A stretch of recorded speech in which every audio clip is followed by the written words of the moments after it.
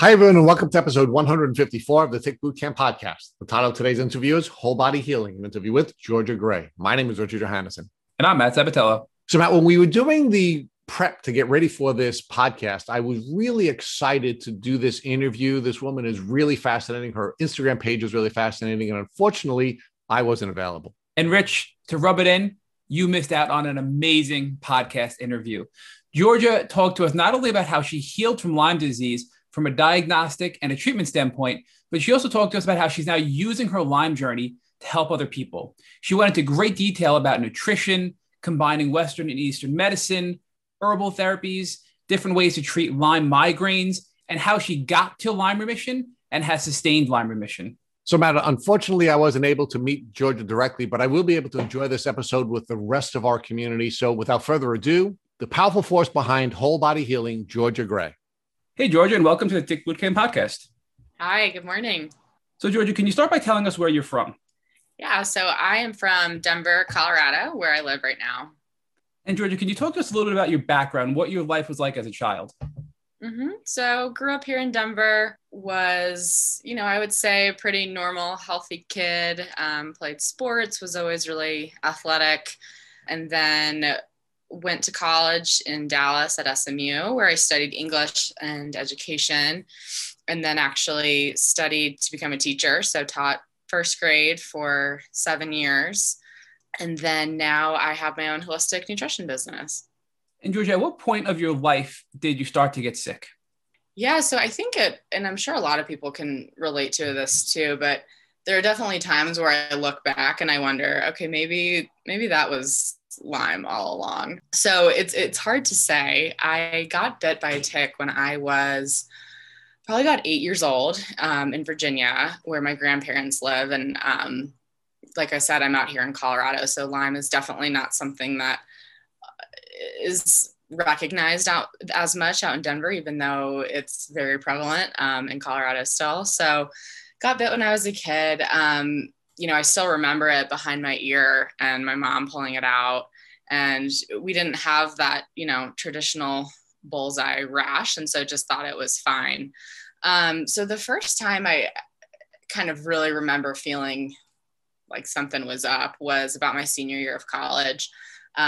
Started having really bad acid reflux, really debilitating migraines.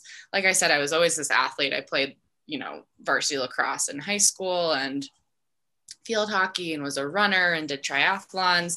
And then all of a sudden I had this joint pain and migraines and this reflux that wouldn't go away. So I did find out I was celiac, which is an autoimmune response to gluten, which again is one of those things did that tick bite as a kid cause this celiac? I'm not totally sure.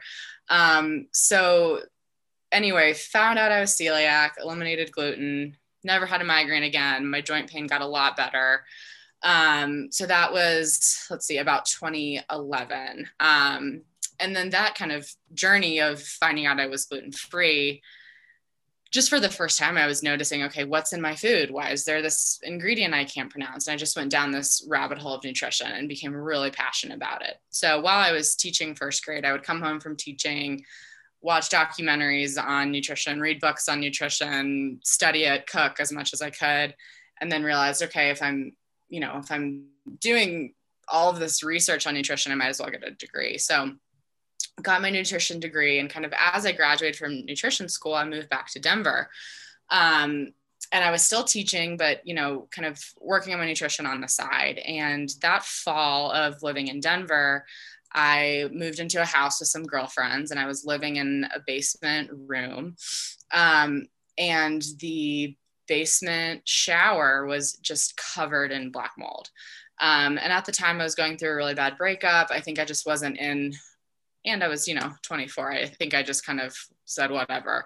And I was also teaching in a school with a flat roof, really old building, also just covered in mold. So that fall, I started having really bad memory issues, really bad memory loss. And like I said, I was this athlete, and admittedly I've had a lot of concussions. So I would have these conversations with my parents, and then they would look at me like I was insane of, Georgia, we just talked about this. And I would miss meetings at work, and my coworkers would look at me and be like, I just talked to you about this downstairs, and I would have no memory. So that was really my first symptom, which was really scary because it was, okay, is it concussions? What do I do here? That was the first thing I really started to notice. I then also was having really bad sensitivity to light. I couldn't have the lights on in my classroom. Anything that was too loud, just this, again, these just weird symptoms. So that started happening that fall. And then about that winter, I remember waking up one morning and I had this, just this weird swelling in my left pinky. And Georgia, real quick, before we go on with your journey, I just want to back up a little bit to give some perspective here and to get some insight into your tick awareness as a child. When you were bit by the tick as a child, you mentioned you didn't get the bullseye rash, so you didn't really think much of it. But what education did you and your parents at the time have about tick bites and Lyme disease and co-infections, and specifically that you don't have to have a bullseye rash to necessarily get Lyme disease? Yeah, that's a great question. I'm glad you paused there. I think just at the time, to all of our best knowledge, we thought, okay, if you get bit by a tick, and then if you have that rash, then that's the only way you can have Lyme. And interestingly enough, too, my mom, because we went on a walk around the fields in Charlottesville, Virginia, and my mom got bit on that walk too, and she ended up getting sick with Lyme too. So I don't think we knew what a co-infection was. And I think it was just, as I hear a lot of times with people that I know who have had it or who I've worked with, or it's just, okay, it's just a tick. Let's just take it off. We're fine. So I would say at the time it was little to no knowledge. Co-infection, something never heard of. Only get Lyme if you have that traditional bullseye rash. So, and also, Georgia, let's talk about how did you remove it? Did you just take your fingers and literally rip it out of your arm or wherever it bit you, or did you use tweezers? What was the process to remove the tick? Well, I was a little kid, but I remember it really clearly of feeling it behind my ear, and it was just so deep in there. So I remember my mom having to use tweezers and to really get it out of there because it was stuck. Which again, I think at the time, we're all doing the best we could, but there was definitely no, okay, this is the correct way to remove a tick if I'm bit. I think we just were kind of getting it out of there. And then let's fast forward again. So you mentioned you were bit when you were young, and then while you went through school, and now you're teaching. And I mean, you were living an action-packed full life. You were teaching during the day.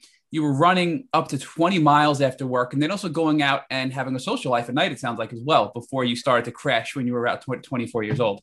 Yeah, exactly. So I was having that weird pinky swelling, and simultaneously I was training. I'm trying to think which marathon. I was training for my first marathon at the time. And yeah, exactly. I would be teaching all day, which is so draining. Running after school. Yeah, exactly. Going for long runs, then meeting friends at a bar, and just, really not taking care of myself. And then this like mysterious, pinky swelling, and it was just this kind of weird unknowing process.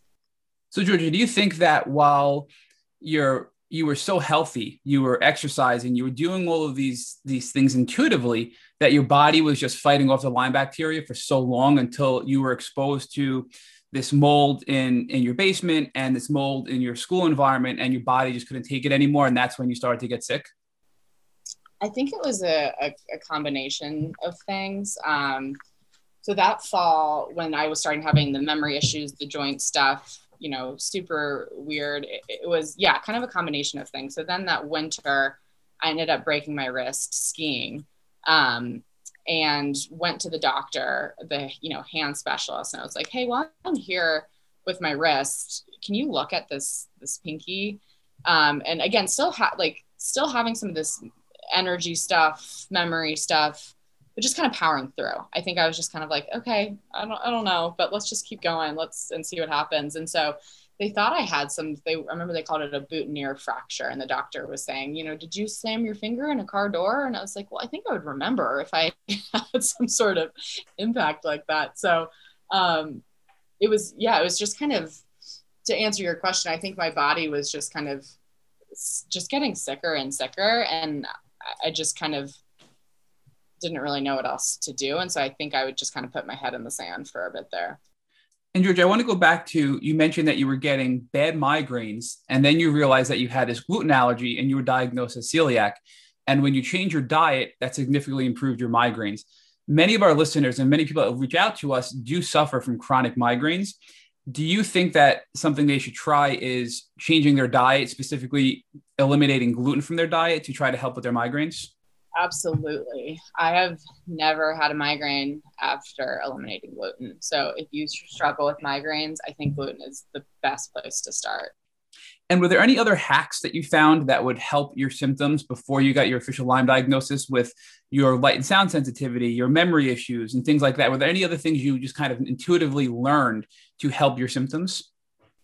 I mean, as simple as it sounds, I think it was this matter of just kind of acknowledging, hey, bright lights bug me, or hey, this is too loud, and turning off lights in my workplace, and not listening to super loud music, and writing things down. So I think, again, sometimes we get in that place where we're trying to just bury our head in the sand. And so I think in that kind of survival moment, it was just kind of acknowledging, all right, we're not turning the lights on in here. This is bothering me.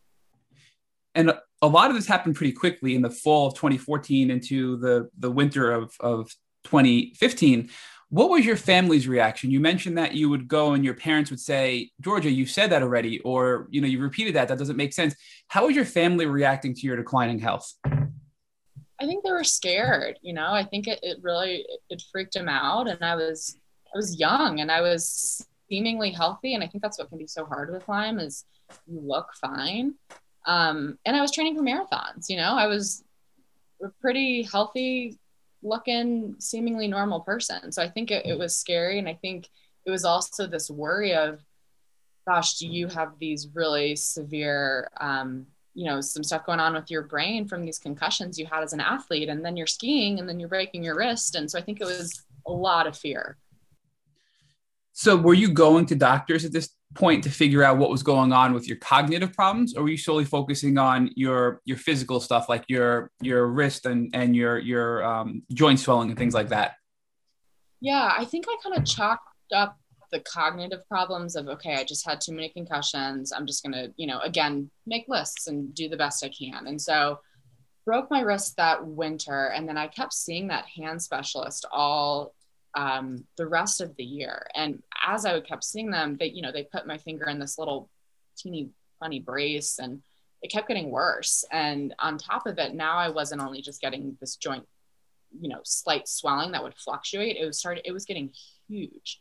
And then on top of it, it was not only my pinky, but it was my fingers, and then my wrists, and then my knees. And, I remember I even had a night, again, just this fear of no one knowing what was wrong, but calling my parents in the middle of the night because my entire arm just froze. And I remember calling my parents, just literally screaming in pain and crying and wondering, do we go to the ER? Do we go to the hospital? And just kind of same thing in that bucket of the unknown of, okay, no one knows what's going on here. What do we do? You have this weird swelling in your pinky joint. You have this phantom arm pain where I couldn't move it. And so yeah, I kept going to that hand doctor, and then that summer it still wasn't getting better. And I just had just that internal gut feeling of this is internal. Something is going on inside. Something is wrong in my blood. And so I remember saying to the doctor,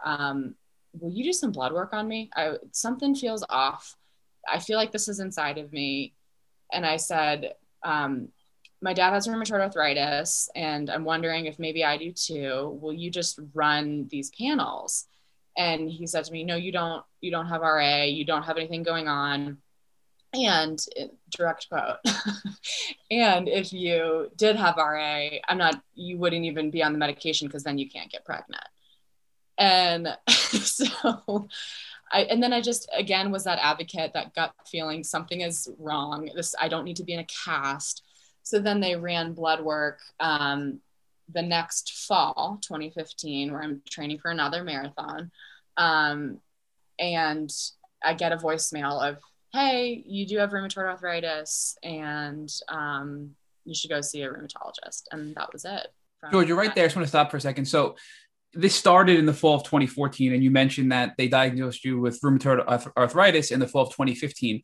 When did you know something was wrong? You said at some point you said something is wrong inside of me. Did that take about a year, or was that midway throughout this 1 year journey? That was a few months into the journey. I think it was kind of kept keeping back and being told, okay, put this in the cast. And then I wonder too if maybe there was just some of that internal knowing that, okay, all of these seemingly weird symptoms are somehow connected. This isn't right. I also want to focus on your concussions. You mentioned you had several concussions as a child in relation to being an athlete.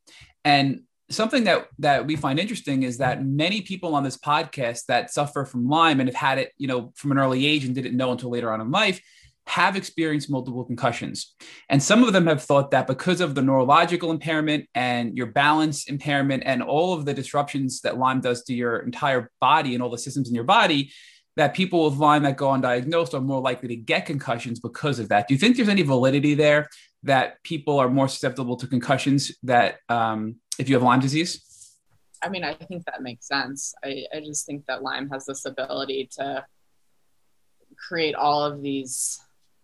Again, I find that's what can be hard, but also comforting, is that it's okay. We have all these seemingly random symptoms, and that can feel overwhelming. But I do think there is some comfort in that breath of knowing, oh, okay, this is all just Lyme. So I think that does make sense for sure. And I think that's, one of those things where you look back and you're like, oh, that was probably Lyme. Or as a kid, I even wonder with, my celiac, maybe that was just Lyme I was just this scrawny kid who couldn't really absorb nutrients. And I'm sure it just all was Lyme.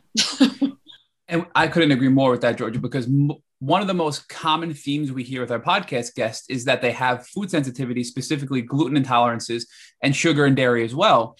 And that they didn't develop those until they got bit by the tick or started to get sick from Lyme disease. So there are a lot of connections that can seem random, but put into perspective with Lyme, they all kind of come together and make sense as a whole. So another common theme we've seen is you mentioned that your doctor said to you, well, now here we are, you're a year in from being sick, your symptoms are worsening, and you get an arthritis diagnosis. And your doctor says, well, you're a female, and if I give you medication, you're not going to be able to get pregnant, so there's nothing I can do for you. So we've also seen that many female Lyme patients are treated differently than male Lyme patients, that they're dismissed more easily as being hormonal, or, if for mothers, it's just you're a stressed mom, or for, young women, it's you're just too stressed and you're taking on too much, you need to relax. And that seems to be more common in the female world than the male world. Do you think that played a role in your diagnostic journey being a little bit longer than it should have been? Absolutely.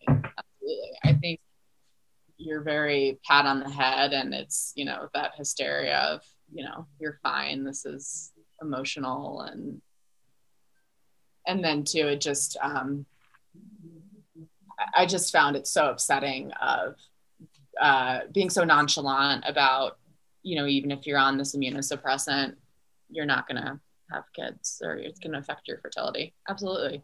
Yeah. And, I even truthfully had that journey with, even when I had that diagnosis. And I see that in my clients and people that I know who have had it. So I really, really encourage everyone, male or female, I think it's so important to advocate for yourself, because, if I hadn't have said, hey, something is going on internally, who knows where I would be. And then it was the same thing of, I then, get this RA diagnosis, go to a rheumatologist who, I'm sitting in the waiting room and there's just IVs and drips and all of these, like those Uncrustable white bread sandwiches.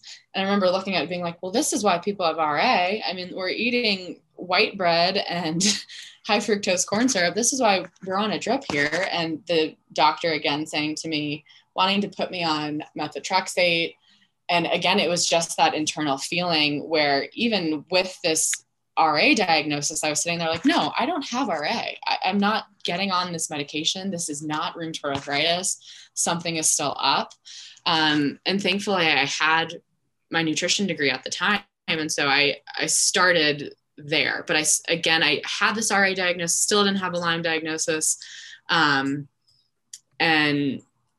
yeah, it was a year later, kind of still in that same place, but knew I was on the track to figuring out what was going on.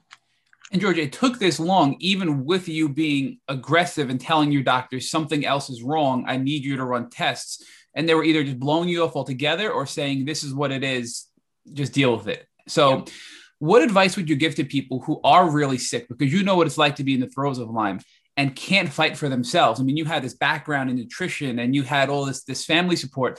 So what advice would you give to others that need additional support and can't fight for themselves and are at that part of their journey right now?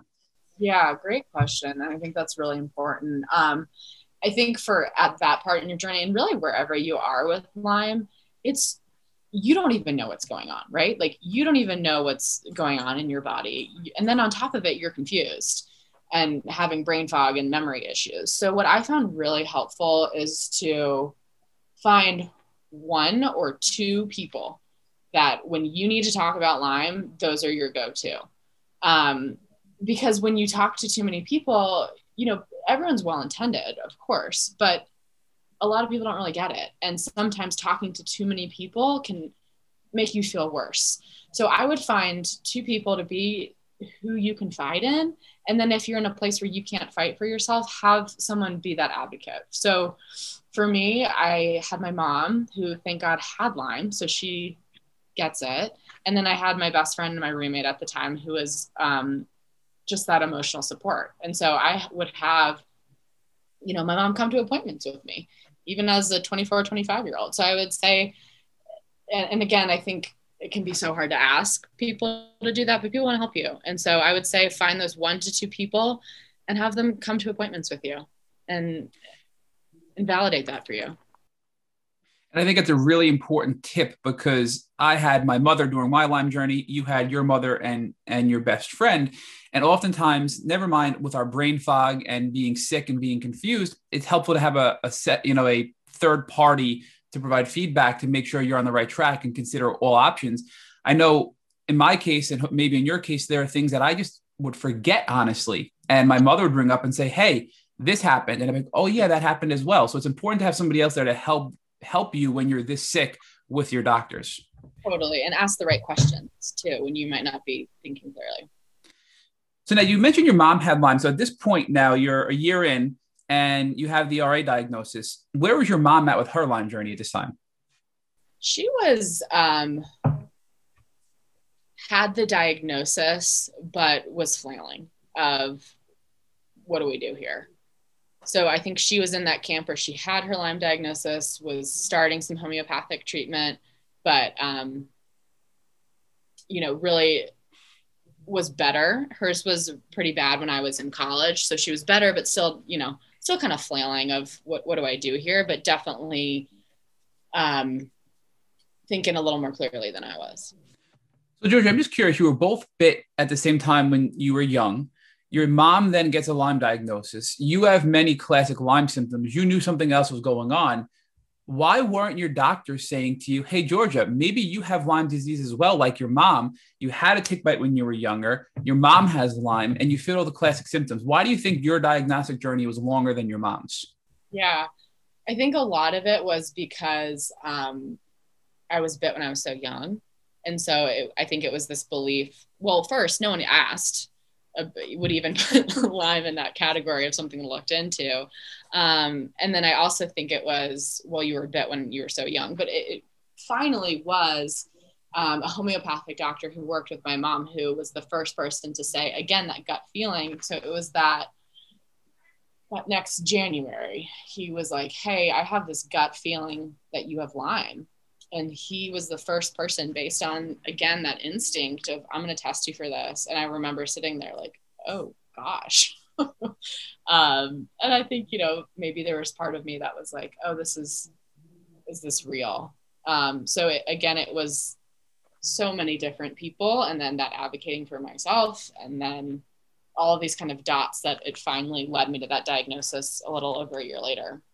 Now, Georgia, did you ever think Lyme disease before the homeopathic doctor that treated your mom brought it up? Were you ever thinking, hey, maybe I have Lyme as well prior to that? I really don't think I did. I think just because, again, that bite was when I was so young and I didn't have that knowledge of black mold that I do now. It really didn't cross my mind. And I even had my sister was living in New York at the time, and she had a coworker who was super sick with Lyme. And that whole year he was flying out to Denver from New York to see this guy who eventually diagnosed me and was working with my mom. And so I even had, really close interaction with people who were super sick with Lyme. And I still, for whatever reason, didn't think that I would have it too. And when you were with the RA doctor, did this doctor try to get you on any, you mentioned immunosuppressants. Did you end up taking any of these drugs that the rheumatologist tried to prescribe you before going to see your more holistic homeopathic doctor? No, I left that appointment crying and was like, I am not doing this. I knew that wasn't it. I knew I didn't want to do this to my system. And so I just said no. So once again, you made the best decision for your health, not even knowing what was causing your illness, but looking back, it was certainly the right decision to refuse that medication, because going on an immunosuppressant would only allow Lyme to flourish and thrive even more in your body. Exactly. And I later found out, as we can dig into, that it's not RA, it's just Lyme. So it would not only be this immunosuppressant drug, but it would be not even treating the right thing. And I just have to point out that it's not surprising, but it's just frustrating to hear that all of these doctors, especially an arthritis doctor, an RA doctor, knows your symptoms, their classic Lyme disease symptoms, never even thought to ask you, do you have a history of Lyme? Were you ever bit by a tick? Does anybody in your family have Lyme? Should we even test you for Lyme? It never even came up as a possibility with any of your doctors you were seeing at this time, which just goes to show we have such a long way to go in awareness and better recognizing Lyme as the real disease that it is. Yeah, absolutely. So now talk to us more about when you finally go to this homeopathic doctor that your mom saw and how you got diagnosed. Was it a clinical diagnosis? Was there lab work done? How did you find out that you actually had Lyme disease? Yeah. So again, it was still this longer process. So so he was homeopathic, more chiropractor trained, and he does electrodermal screening where it's, it is what it is, but it's what led me down this journey to find it out. So I'm grateful for it. But basically it's using the frequency of these infections, and then if they appear in your body, it comes up on this scan. So I think there was definitely part of me at first that felt, okay, this is homeopathic. This is a little out there compared to what I'm used to. Maybe, just maybe, this isn't real. But that was where it started. And then, so that was, I think, a Tuesday. And then that Saturday, I ended up tearing my ACL skiing and had surgery. And post-surgery, I flared up even more. So then that kind of February, I then had Lyme, and then all of these co-infections were showing up as well. So that was my first diagnosis. And then I was able to find a Lyme literate doctor in Denver, which I would always recommend if you've been bit or if that's, something that you're curious about, is going online, searching a Lyme literate doctor in your area. I found one in Denver, but it was, 7-month wait list. So I knew I had this appointment that September. So I kept working with the homeopathic doctor, just doing a ton of herbs. And then that September, got into the Lyme literate doctor. And then he used an IGeneX test, which was you can do both blood and urine. I did blood. And then that's when it came back with Lyme and the co-infection. So point being, I think that then that fall, when I started seeing the Lyme literate doctor, that's when I was like, oh, this is real. This is a real thing. I think I kind of had this hope of maybe I don't really have it. And then when it's in your blood, you can't argue. So that was a full 2-year period from the time you got sick until you finally got your diagnosis from your lab work through IGeneX that you actually believed your diagnosis, because, and admittedly, when we first started Tick Boot Camp, we had a lot of people talk to us about these frequency tests like electromagnetic testing. And I was like, no way, I don't believe that, being honest.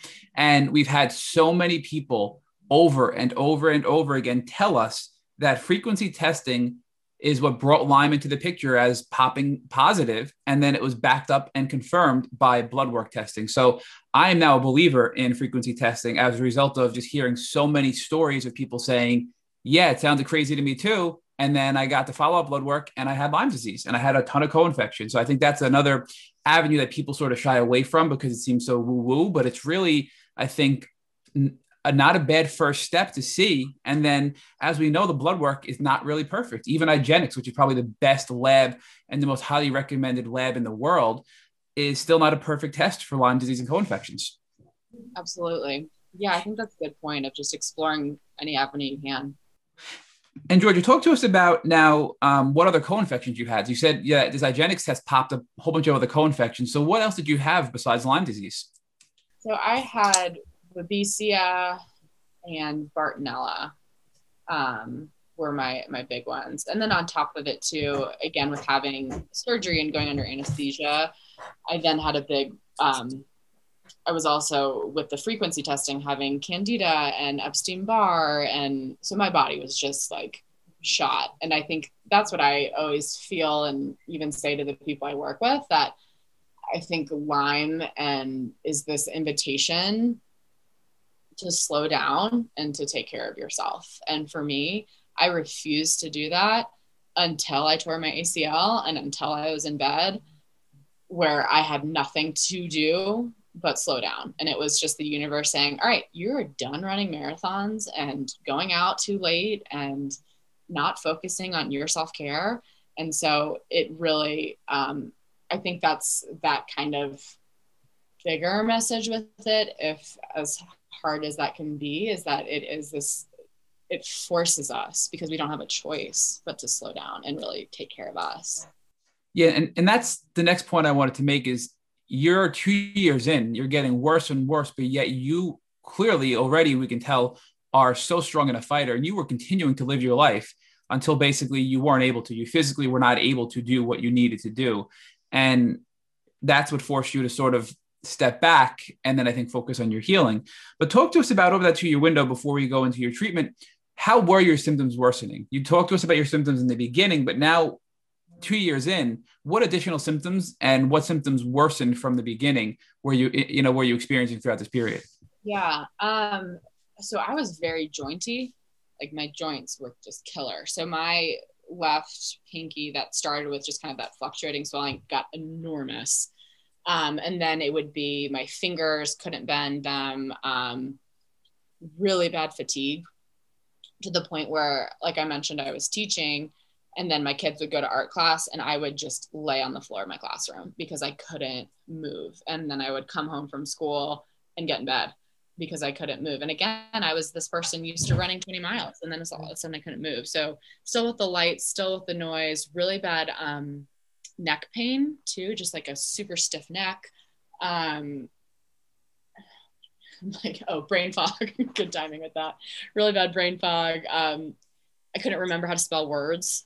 Thank God I had an amazing co-teacher at the time where I would be, trying to write on the board and I'd be like, what am I saying? And my co-teacher just knew how to jump in and help me there. So again, finding those supports. So yeah, just, I would say fatigue, joint pain, brain fog, memory loss, sensitivity to that like light and sound. But what was really helpful too that I did was every day I would write down my symptoms in a notebook, and in a non-emotional way and in a non-feeling sorry for myself way, but just write down, okay, today is March 6th. I have this, this, and this, and then move on. And so then when I would go to the doctor, I could say, here's what I've been feeling, because we all know we're not going to remember once we go to the doctor. So when you saw your homeopathic doctor and you were diagnosed with Lyme from the frequency testing, were you given anything to treat Lyme, or were you still sort of like on the fence, like, I don't really know if I have this, and just kind of went on with your journey until you got that formal diagnosis through IGeneX? Yeah. I mean, I did a bit of the herbs. I would say he probably helped me more with like the Epstein-Barr and the Candida and kind of cleaning that up a bit with supplements. And then I think too, once I got that Lyme diagnosis, thank goodness that I had a degree in nutrition. So then I started digging into the nutrition of it. And I had put my hopes of pursuing a nutrition career on hold, because I realized too, again, that inner voice of, okay, whoa, I need to focus on me and myself. So I would say that kind of, 6-7 month time period where I had this Lyme diagnosis, it was, recovering from surgery, trying to get my energy back, and focusing on kind of more of like those other conditions and doing some herbs, but I don't think I was really fighting it yet. And I think mentally too, I knew I was seeing this Lyme literate doctor in September. And so that's when I was kind of gearing up of, okay, September, this is when we're going to tackle it. And were you still teaching now? You had this major surgery, you finally get this diagnosis of Lyme and co-infections, your Bartonella and your Babesia. Were you still teaching at that point, 2 years in? I don't know how I was, but I was. Again, thank goodness. I had a boss, my principal, his wife had Lyme disease. He was from Connecticut. So he got it. So I was so fortunate there, because absolutely there were times where I couldn't do my job, and I had to work it with him, where I said, we made an agreement where on Tuesdays I would sleep in and come to work late. And so I feel really fortunate that I had a boss who got it, because I think my career could have been in jeopardy for sure. And I do also want to address, you mentioned that you were keeping a symptom journal, but from my personal experience and many of our guests' experience, doctors really don't want to hear in detail about your symptoms, especially traditional, Western doctors. So which doctor was it? Was it the homeopathic doctor and your Lyme literate doctor that were taking the time to sit with you and go over your symptoms? Because that's an uncommon scenario as well, unless you're seeing more of a holistic or a Lyme literate doctor, it sounds like. Yeah, good point. So there's so many doctors in that kind of lull between the homeopathic doctor and the Lyme doctor. I will say I'm grateful for my homeopathic doctor who diagnosed me, but he was, 10-minute, 15-minute appointments and then see ya. So I don't think he was someone who took the time, which I think was also part of why I didn't really want to dig into it more. But I found this amazing integrative doctor in Boulder, and she was huge in my health journey too. And she's actually now a Lyme literate doctor in Colorado, because she has Lyme herself. But anyway, she sat with me for an hour, and she was the person who, in between that time, she figured out that I had chronic black mold through that testing and, some genetic testing where I had the MTHFR. So we really worked on that detoxification process, and she would sit with me for an hour and just talk and empathize. And so she was amazing in that. I think she was the first person that really validated that I didn't feel well. So I had her, and then my next doctor, my Lyme literate doctor, I wouldn't say empathy was his strength, but he was really good at what he did, and he got me better. And I think it's like this matter of knowing, okay, you're going to get me better, but you're not going to make me feel better emotionally. So I'm going to go to a counselor for that. And so I think it was, kind of fine. Again, being that advocate for yourself of where can I find the right people for different things.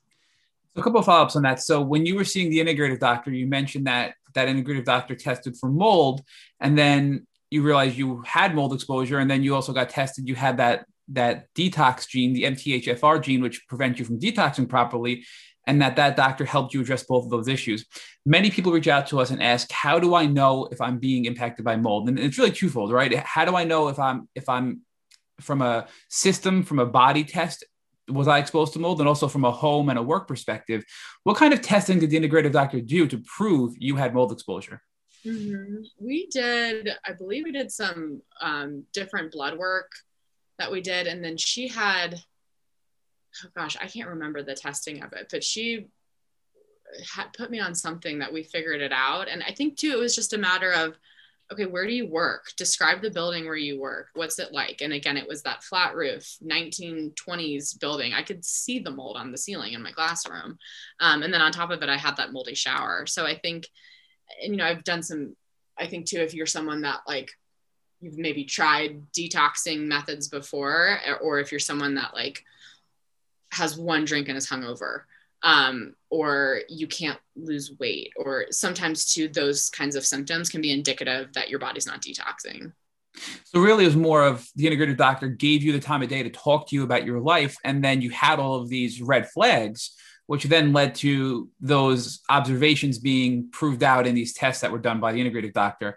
Now, once you knew you were exposed to mold, and once you knew that you had this genetic deficiency to not properly detox, you still didn't see your Lyme litter doctor. So what was your integrative doctor doing to help you overcome those obstacles in your life? Mm-hmm.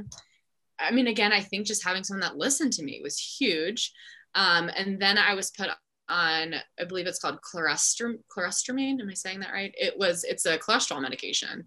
And that can bind to the mold in your body.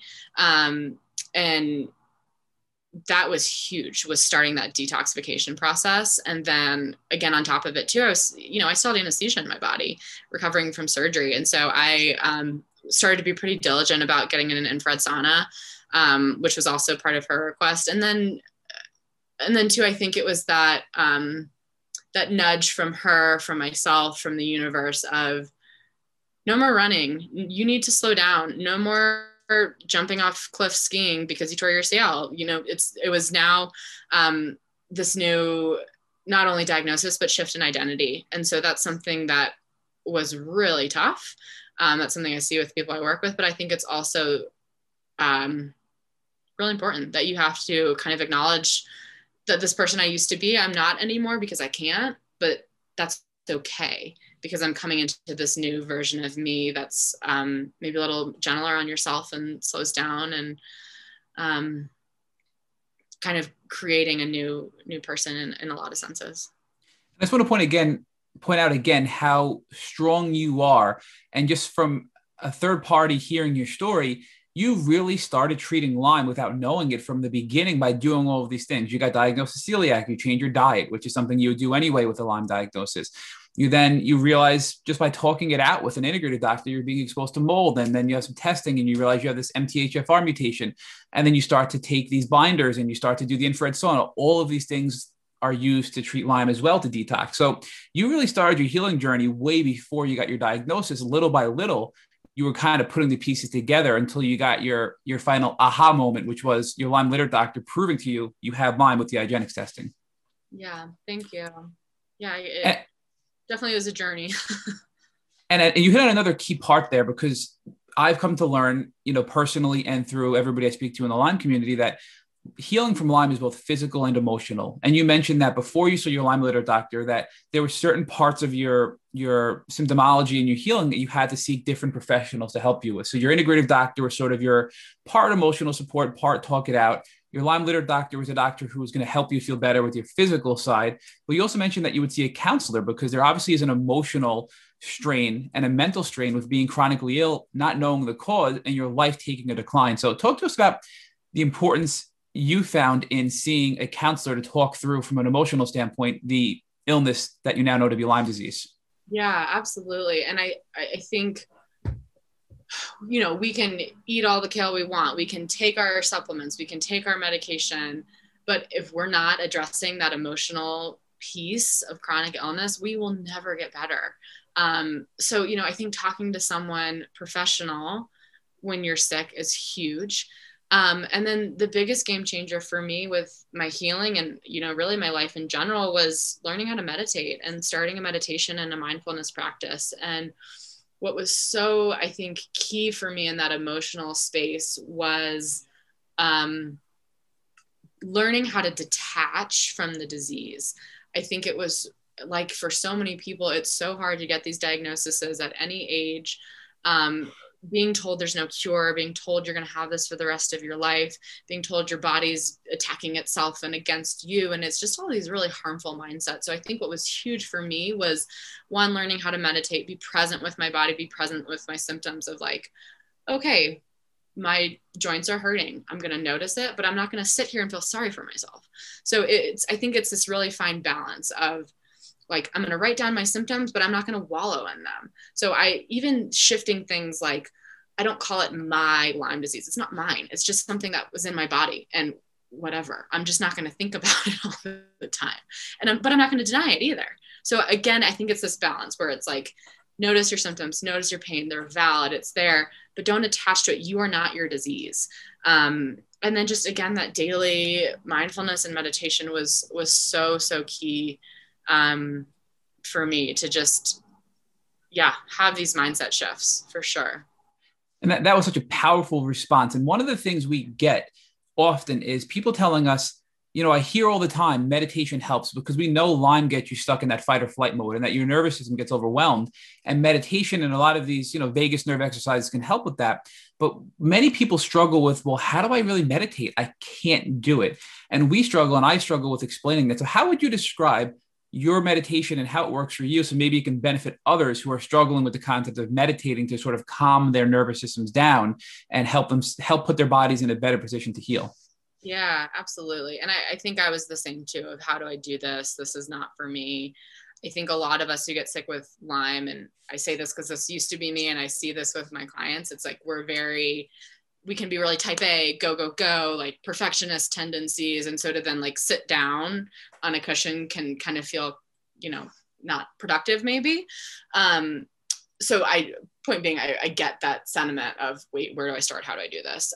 So for me, I had someone teach me, but then I found a lot of benefits learning through apps, like through Headspace. I loved just those little 5 minutes guided ones.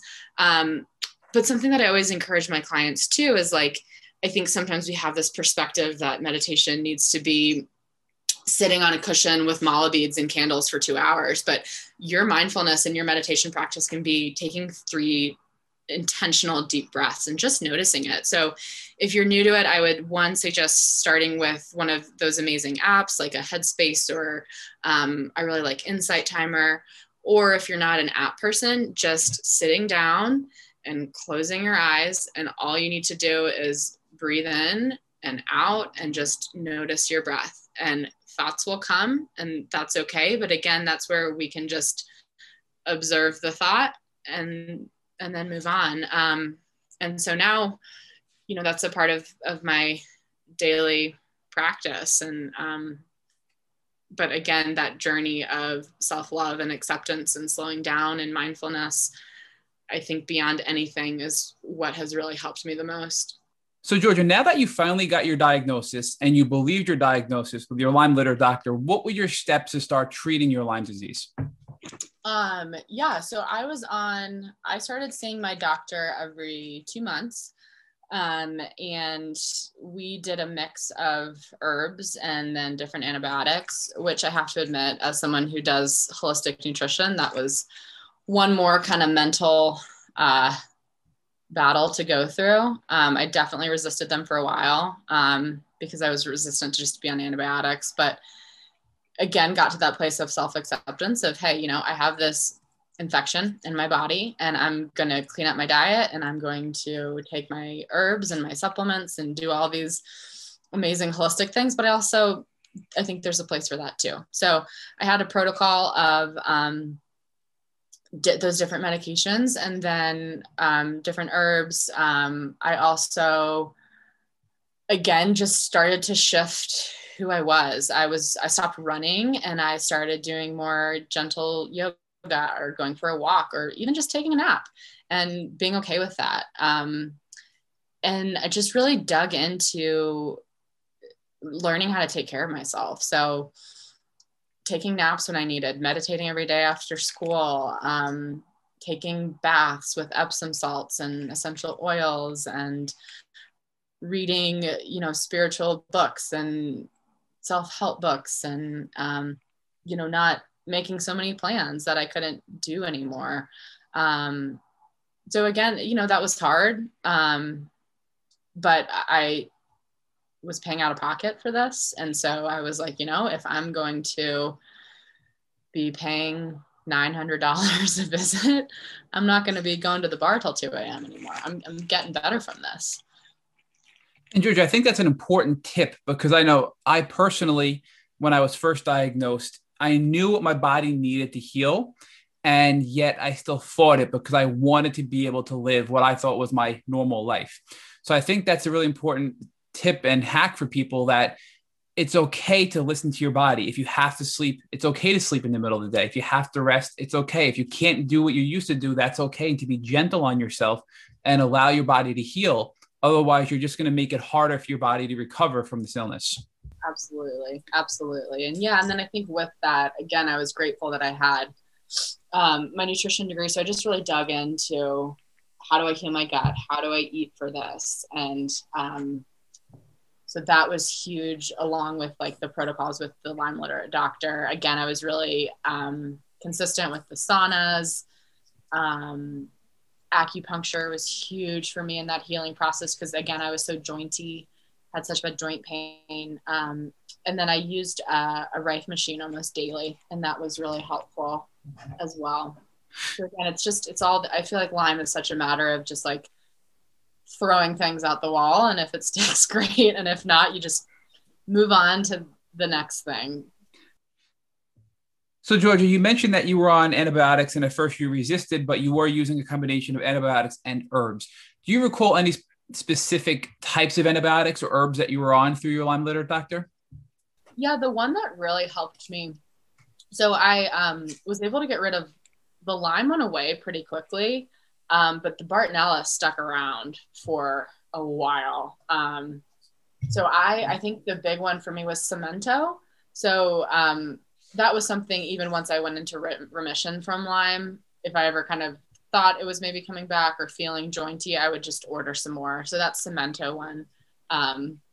But gosh, I mean, I couldn't even begin to tell you all the different ones I was on. But along with that notebook, I also kept a folder. So every appointment, I would keep a list of what I was on and then write down what happened at the appointment. And my mom would help me with that too. So I think that can be helpful too, to just keep track of it all.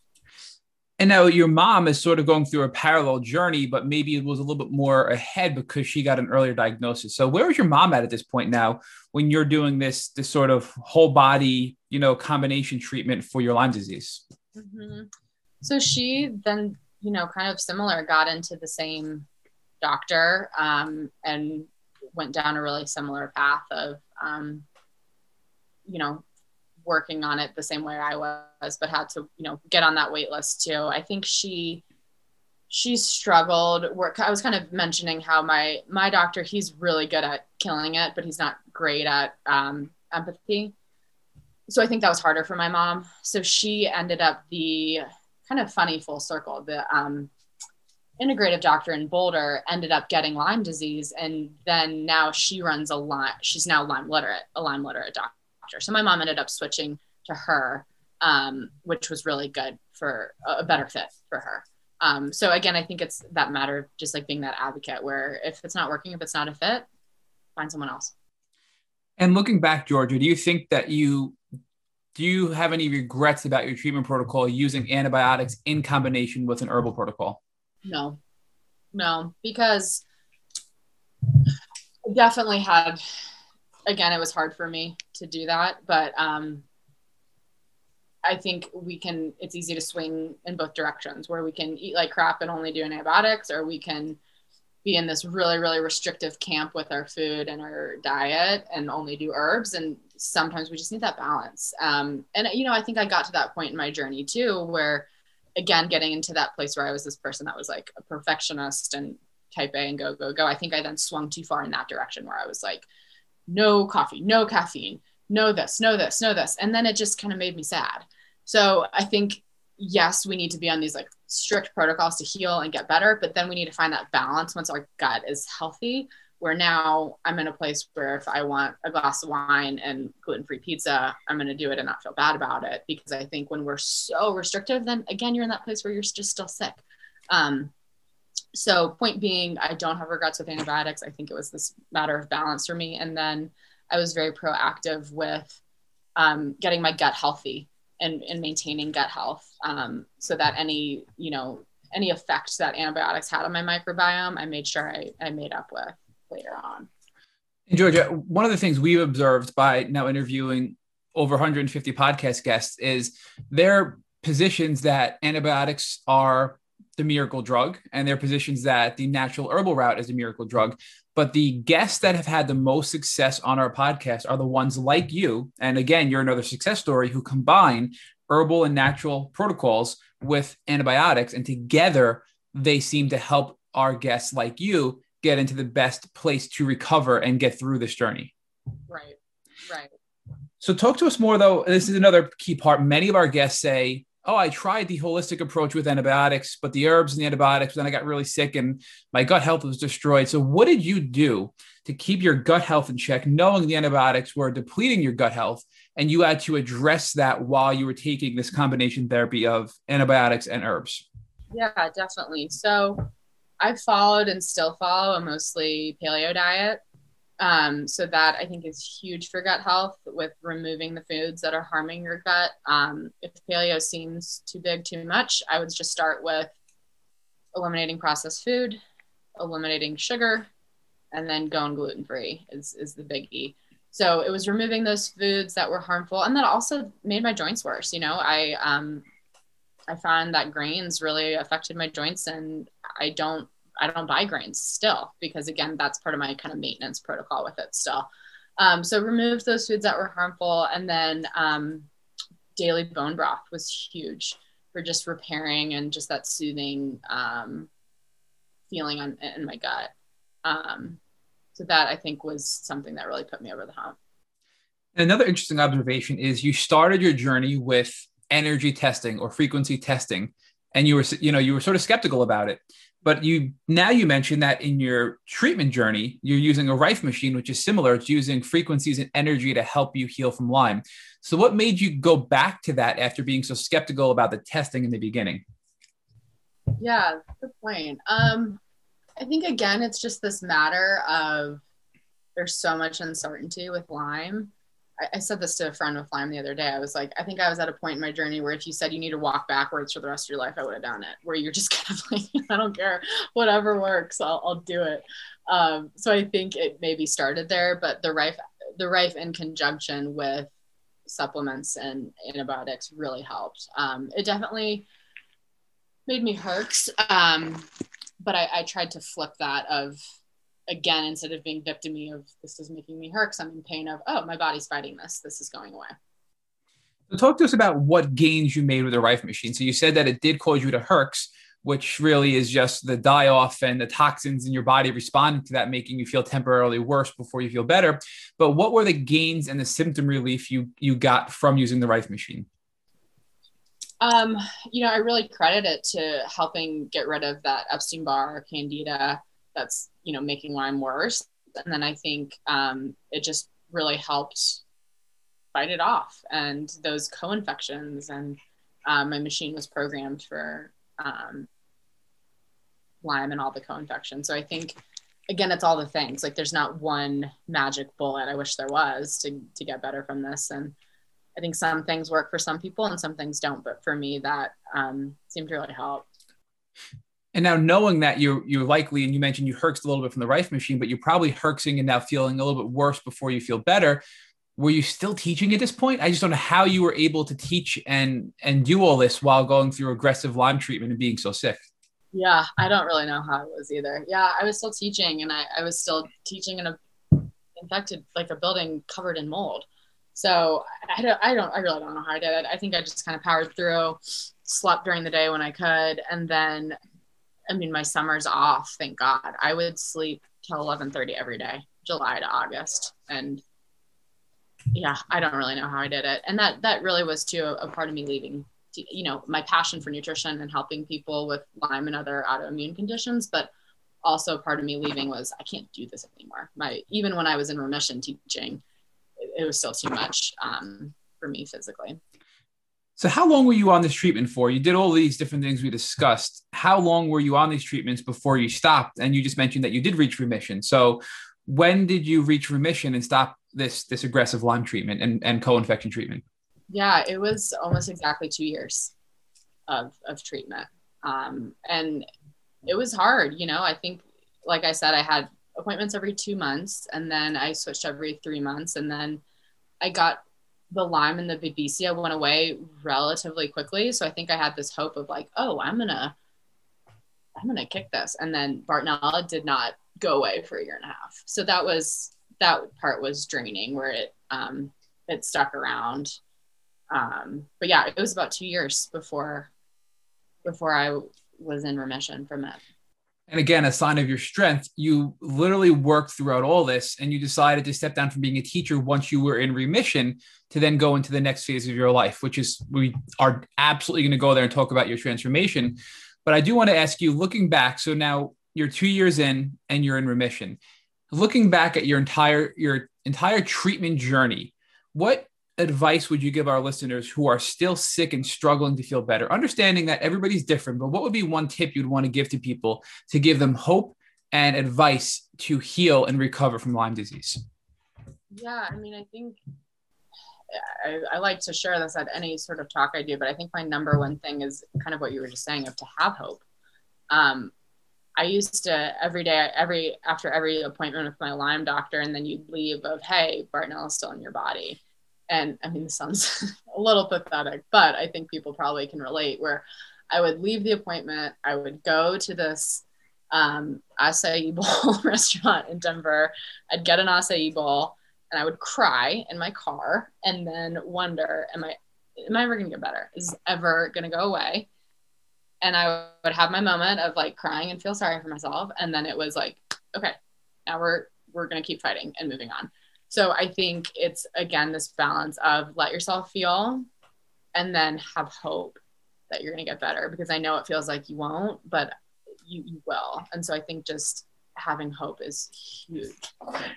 And thank you for sharing that, because so many people we've interviewed and talked to are at that point of their journey where, and just this week, they're going to their doctors and they're leaving and they're just having breakdowns. They're crying and they're wondering, am I ever going to get better? And we hear that so much. Am I ever going to get better? And Georgia, you are the perfect example of yes, you can, right? You were there. You've been where they are and you've gotten through it, and you're now in remission, and you're now using what you've learned to help other people, which is the perfect segue into now your transformation and your career change from a teacher to now becoming a certified holistic health coach. And you really are working to help people you're specializing in autoimmune and Lyme conditions. So talk to us about what made you stop teaching and pivot to go in that direction once you were in remission. Yeah. So I finished my degree in 2014, got sick, put that on hold.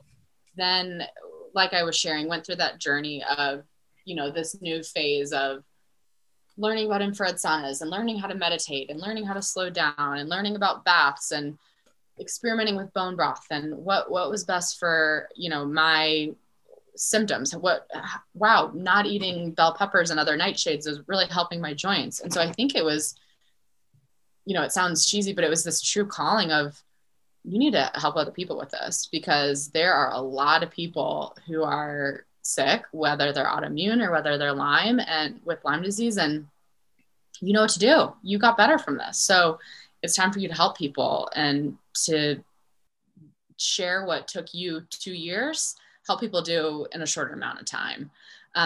So that was the real kind of calling for it. I also, I loved teaching, but I physically, even going into remission, you may have had other guests. Once my body went into remission, I then had extreme fatigue because my body was just so used to fighting. So again, even though the Lyme was gone and my co-infections were gone, I physically, I was exhausted. So it was that desire to help people. And then I couldn't physically do it anymore. So yeah. And I find that, so I work with people one-on-one, and I just find, again, like I shared, I sat with so many doctors who don't have these conditions. And I think your listeners and people who have Lyme feel the same, where you're so used to sitting with people who don't get it or being dismissed. And so I find that my clients find a lot of comfort in sitting with someone who can genuinely look at them and say, I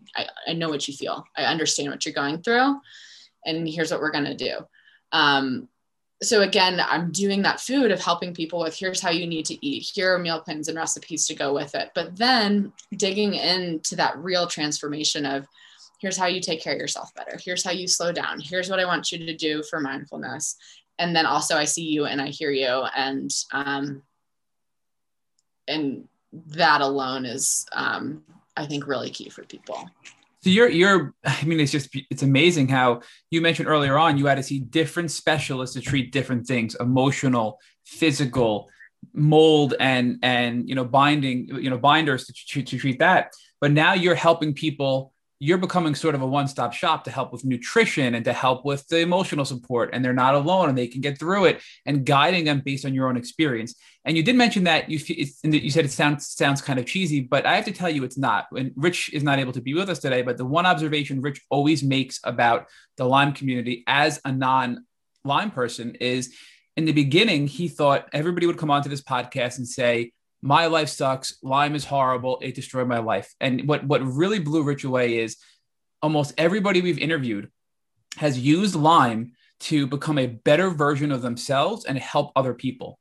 And you're the perfect example of that, Georgia, where you are now using your journey and your remission to help people shortcut their healing journey based on what you learned. So I think that's something really powerful. And we had noted this offline before we started the podcast, that when I was going through my journey and Rich had his tick bite, we learned the real experts in the Lyme community are the people who have been through it. So you are the perfect example, again, that somebody who's been through it is the right person to help you get through it as well. So we strongly encourage everybody to reach out to you and look at what you offer. And if they are interested, Georgia, how can they find more information about you? Do you have a website, social media? How can they learn more about what your services and what you offer to people?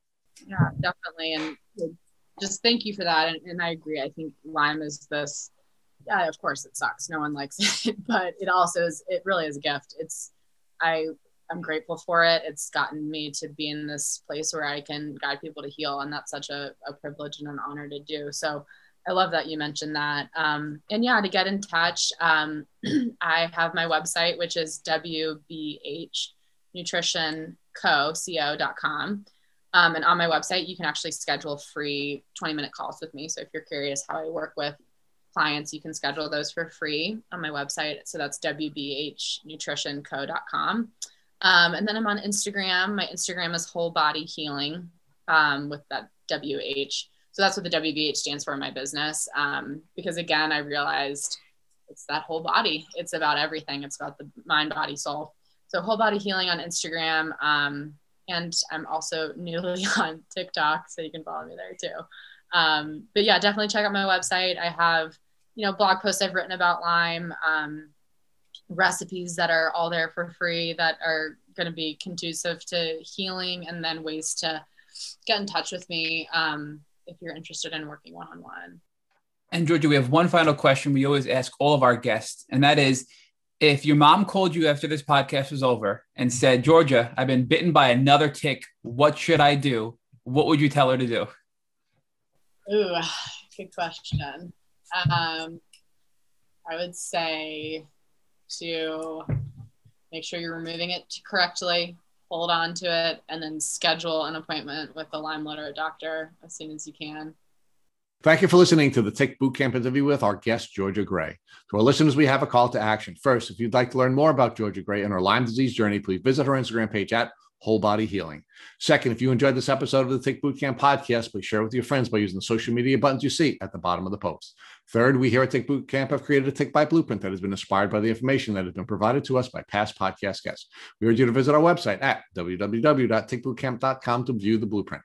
Please know we would appreciate any input or any improvements you would like to share with us. Fourth, don't forget to subscribe to this podcast on iTunes, Google Podcasts, or Spotify to get your automatic episode updates of our Tick Bootcamp podcast. And finally, please take a minute to leave us an honest review or rating on iTunes or on our website. Thank you as always for listening.